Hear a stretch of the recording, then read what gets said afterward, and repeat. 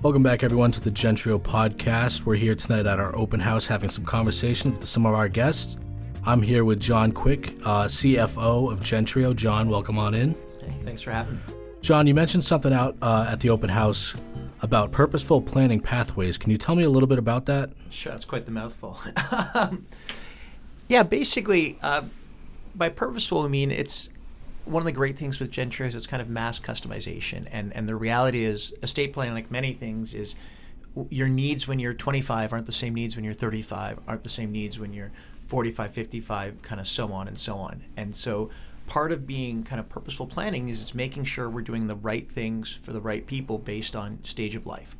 So, for example, when you're 25, you probably think you're going to live forever, but more importantly, more likely than not, you don't have a wife and kids and all this other stuff that you're looking to kind of plan the next generation. It's much more, do you have the generation above you, your parents, is everything taken care of? And so when someone who's, call it, 25, 30 joins Gentreo, it's, do you have a copy of your parents' will? Do you know where it is? Are you going to be able to access it? Do you have your parents' medical information if it comes up in an emergency? Do you know what their wishes are as far as if something happens, what they want done, and who they want to make the decision of who gets to do that?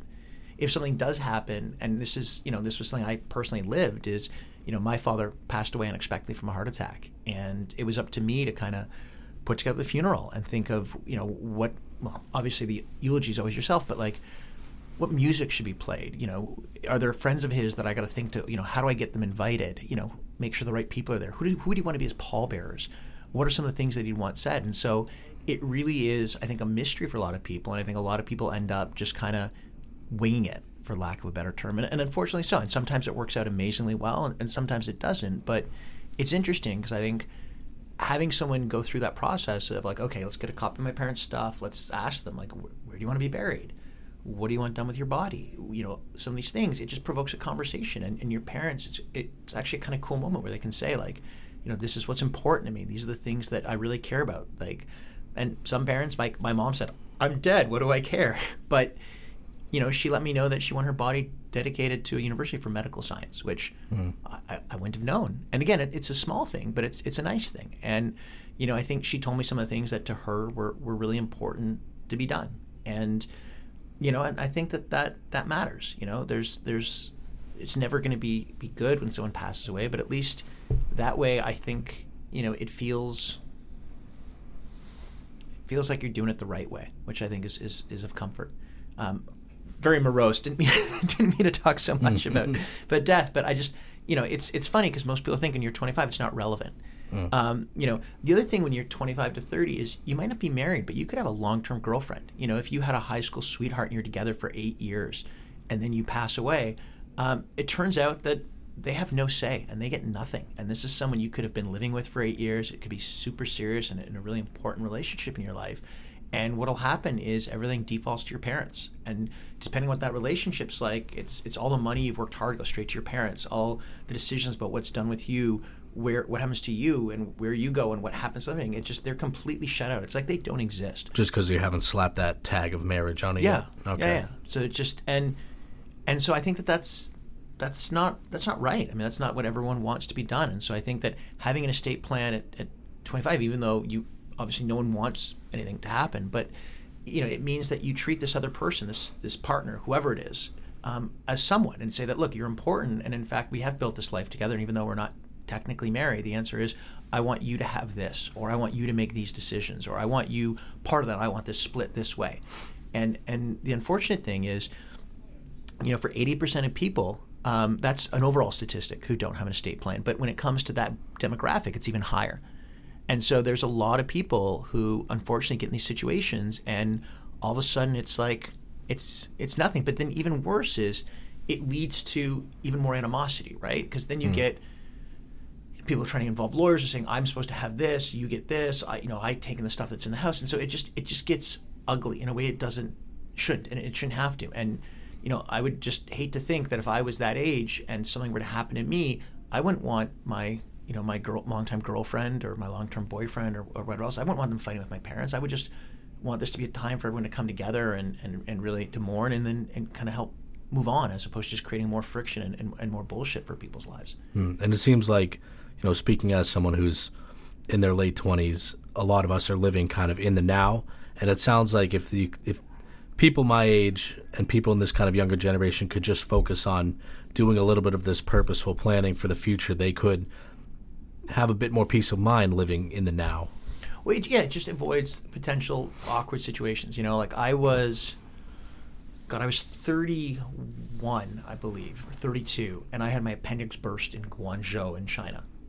And wow. I came within half an hour of dying. The whole story is ridiculous as far as just, I had to take a taxi to Hong Kong in order to get treated, and then the first hospital, they're like, all right, your appendix is gone, you're septic, you need surgery, you've got to fix this, but we're full. And you're like, wait, what? They're like, we're full. I'm like, you take me in an ambulance to another hospital? Like, well, you can. That'll be $3,000. Otherwise, the taxi stand is right over there. Jeez.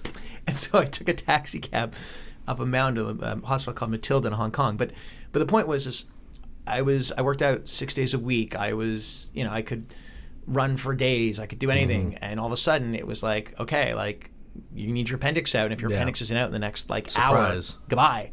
And it would have worked out really well for my brother because, he was the person on my life insurance. He didn't know that. But it would have left just a ton of paperwork, a ton of aggravation. It would have just been a total mess. And so I hadn't really thought of estate planning at that point. I'd done some life insurance just because I had a friend who was in insurance. It would have been probably the best investment because it would have been, I think a $10,000 check would have gotten $1 million plus given to my family. But the point is that you don't know. And then, obviously I don't mind admitting it. I'm in my 40s now. I'm 42. My life now, where I've got a wife and 3 kids, is very much like I've done my estate planning because there's a lot to it. And this goes back to that kind of purposeful planning. My needs when I was 20 and 30 were very different than my needs now. My needs now are, okay, is everything in place? If something happens to me, does my wife have everything she needs? I have a little bit of an interesting situation in that I have 3 kids. 2 of the kids were lucky enough to come with the marriage, and then my 3rd kid was born 2 years later. Mm-hmm. And so if I didn't have an estate plan, my first 2 kids aren't considered my kids, which means that everything would go to my 3rd kid, and they would just be ignored and pretended like they weren't ever a part of my life, and that would be heartbreaking. And again, it's not, it's just one of those things you don't think about until you're kind of like, take a second and be like, oh yeah, I guess depending on what state, there's government or some law somewhere is going to dictate what happens, and it might leave lasting scars for people that you don't want to do that to. Yeah. So, and look, and that's just kind of one thing, and that's the thing with this statement. There's so many things that come out of this that, if you take the time and dig in, are there, but I think a lot of people kind of hand wave over and just be like, I'm dead, who cares? Yeah. My kids are 10, 7, and 2. And, I think about my 2-year-old, and he wouldn't have known his father. Like my 10-year-old, my 7-year-old, I've been in their lives for most of their lives. They know me. They know who I am. They know, they know how much I love them. They know kind of my hopes and dreams for them. And they know enough. He'd have no idea who I was. So being able to record a video of just like, hey, here's your dad. And then here's what it was like to hold you for the first time. And here's, I'm going to cry on this podcast. But those are things that, I'd want him to have, not closure, but just that memory, that experience. And I couldn't imagine him not having that, because you'd get videos that whatever had been uploaded online or whatever my wife had on her phone, but I'd want him to have more than that. And so to me, that's part of an estate plan. And when there is, money which is going to be there for all of them, I don't want them to sit there at 10 being like, all right, I got a bunch of stuff. Obviously I want that to pay for college. I want to do something where as a father, even if I'm not there, I could help with the down payment on their first house, or I could buy them their first car, or something meaningful. Leave that effect. Yeah, but just again, purposeful, being able to do that, being able to say that this is what's going to be there, and I want them to know that this came from me. Mm-hmm. And those are things they're impactful and important. And then, when I'm older, and I'm, let's fast forward 10, 15, 20 years, now there's a whole other set of things. My kids are grown, and all of a sudden there's grandkids. And the same thing I said about kids, of wanting the kids to exist and feel special. Like, I want my grandkids to feel like their grandfather knew who they were. I don't want it to be like, Grandpa left stuff to, Julia, Soren, and Ethan, and Grandpa left stuff to these grandkids, but child number 3 or unborn child of my other child, you want something to be continually refreshed so that it's current, and it's not sitting here that I'm telling people you're going to redo your estate plan every every month or two, but every year you should take a look and be like, hey, this is what I got, and is this what I want? Am I sure that this is what it is? And I think that people don't think to do it for whatever reason, and it's unfortunate. And I think for a lot of people, one, estate planning is expensive if you don't use a Gentreo or like that, and they're sitting there saying, look, I'm not going to keep paying for this year after year after year. That's just doesn't make any sense. And by the way, they're right. It doesn't make sense to spend $1,000 a year on estate planning. No. But in a service like Gentreo, where it's a nominal amount per month and a nominal amount up front rather than a large amount up front and a large amount every time you do something, it does make sense to look every year and say, is this right? Is this current? Is anyone being missed? Do I want to rethink anything? Because or has anything changed in my life that I want to do this? And it's, as I said, it's your legacy is your family and what you leave behind. And I think for a lot of people, like, the last thing you want to leave behind shouldn't be chaos and destruction and animosity. I come from a family, and I'm probably way too personal for this podcast here, but my mother's side of the family, it was massive fighting. My great-grandfather had done very well for himself and left a very complicated estate plan that dealt with different generations and did this and that, and it all ended up in court, and the only person who won were lawyers, and this family feuded for over 20 years over a dwindling estate where legal fees kept chipping away at it every year, to the point where everyone ended up with a little something, but not near what it should be.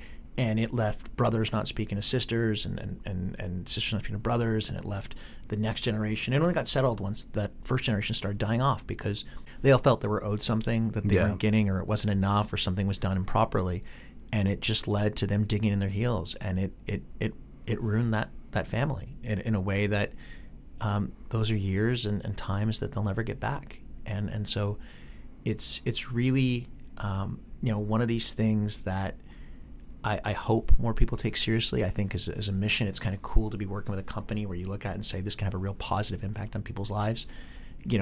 It's unfortunate because it's not something people can see immediately, because it's one of those things. It's like life insurance, it's only there when you're dead, which is like, okay, that's hopefully a long time. But when that happens, and you're like, I'll just speak for myself and speak personally. Like, I know that if I get hit by a bus tomorrow, the house is paid off. I know the kids' colleges are paid off. I know that, everything is taken care of in a way in which no one has to worry about anything, and that, my family isn't getting knocked into a different life and put in a situation that's beyond the pain and hurt of me going, creates all these other residual problems that I wouldn't want them to have. And I think estate planning is kind of like that. It's making sure that when things happen, that, you're not focused on nonsense. And instead of having, again, I'm going to go personal. My father passed away unexpectedly in 2018. It's 2022. The estate's not fully closed, and there wasn't money in the estate either. It just isn't done because it was just, I want to say clusterfuck, but that's probably going to get edited out. The issue was none of the papers were there. There were trusts, because he was an accountant, made things needlessly complicated, but no trust documents to be able to deal with anything. There was things all over the place. And when there isn't the information readily available, it's a problem. He had two uncles of mine. One was a brother, one was a brother-in-law of his, refused to serve as executors. So we didn't have executors. So we had to petition the government to get executors put in place. The will that we had predated my parents' divorce. So my mom was excluded because they're divorced, so she can't do things. So it just, everything was a mess. And what was even worse is 5 minutes, literally 5 minutes of just making a simple update would have prevented all this craziness. And so I can say from personal experience that not doing it means an estate that could be done in a month takes years. Things that could be done for basically nothing, and money that could be handed off without any taxes or probate or anything, instead gets tied up and becomes a massive aggravation, and the only one who wins are the lawyers you have to pay to help sort it out, or the hours and hours of nonsense you have to do yourself, which no one wins. And that's where, I think that it's kind of cool here to try to help and try to make it so people don't have to do so many things. And I think, it's one of those things that'll be kind of cool because when people here go through and be like, oh, that wasn't so bad at all. And you're like, yeah, it wasn't. But it wasn't so bad because you did what you needed to do. And by the way, it's like the minute of preparation saving hours of pain. Yeah. So the getting everyone onto Gentreo, you can sign up and do your first document in 5 minutes. It's literally that simple. And, we're making it even easier. The goal of the company is so that 5 minutes, you got a first thing in place, which obviously having anything in place is better than nothing. Yeah. Your annual review where you see what you got, and it's literally you can, right now you log in, but eventually where we're going is you could send a text, you could do whatever. It's just small, simple updates. Basically, we want it in the future so you can communicate however you want. If you want to text, hey, my information changed, text someone, get it updated, throw in the vault. You want to be able to email. You want to be able to to whatever it is, dictate verbally. There's so many different ways that we can make this simpler and easier. And that's really the mission, is how do you make this simple and easy for someone to do, simple and easy for them to update, so that there's no barrier to getting things done. And the second things are done and current, the better everyone's is, and the better situations are. And that's a pretty cool thing to try to do. Yeah. Leave the legacy, not the mess. Right? Exactly. Well, John, this has been a pretty deep conversation. I definitely thank you very much for sharing everything with us. One question that I ask everyone who comes onto the podcast, and I'll ask you in the viewpoint of speaking to your 20 to 30-year-old self, if there's something you could tell everyone about estate planning real quick, what would you just want to let everyone know? Oh, my 20-year-old self. God, that guy was stupid. I think the cool thing would have been, by taking a look at your estate plan, or just even thinking about it, it would have just been nice to take a 20-year-old kid who was off jet setting and working his ass off and doing stuff, to just think about the future and the future he wanted. And so I would say, I think you should do something just because you're working hard, you're earning a lot, you should protect what you got, and you should be doing something to do that. But also, think forward to where you're going, and this might be a good way to go do it. And also think about the relationships you have with the people in your life, like your brother and your parents and your friends. And candidly, this could be a cool opportunity to tell the people who matter to you that they matter. And I think the 20-year-old self, if he'd done an estate plan, it actually would have been pretty. I'd love to read it. I'd really love to read where I was, because, I think everything I made or earned, I didn't need to go to my parents. My parents didn't need it. My brother didn't need it. I think I would have done something crazy stuff like, if the Leafs are in the Stanley Cup final, take some portion of money and buy tickets for my best friends.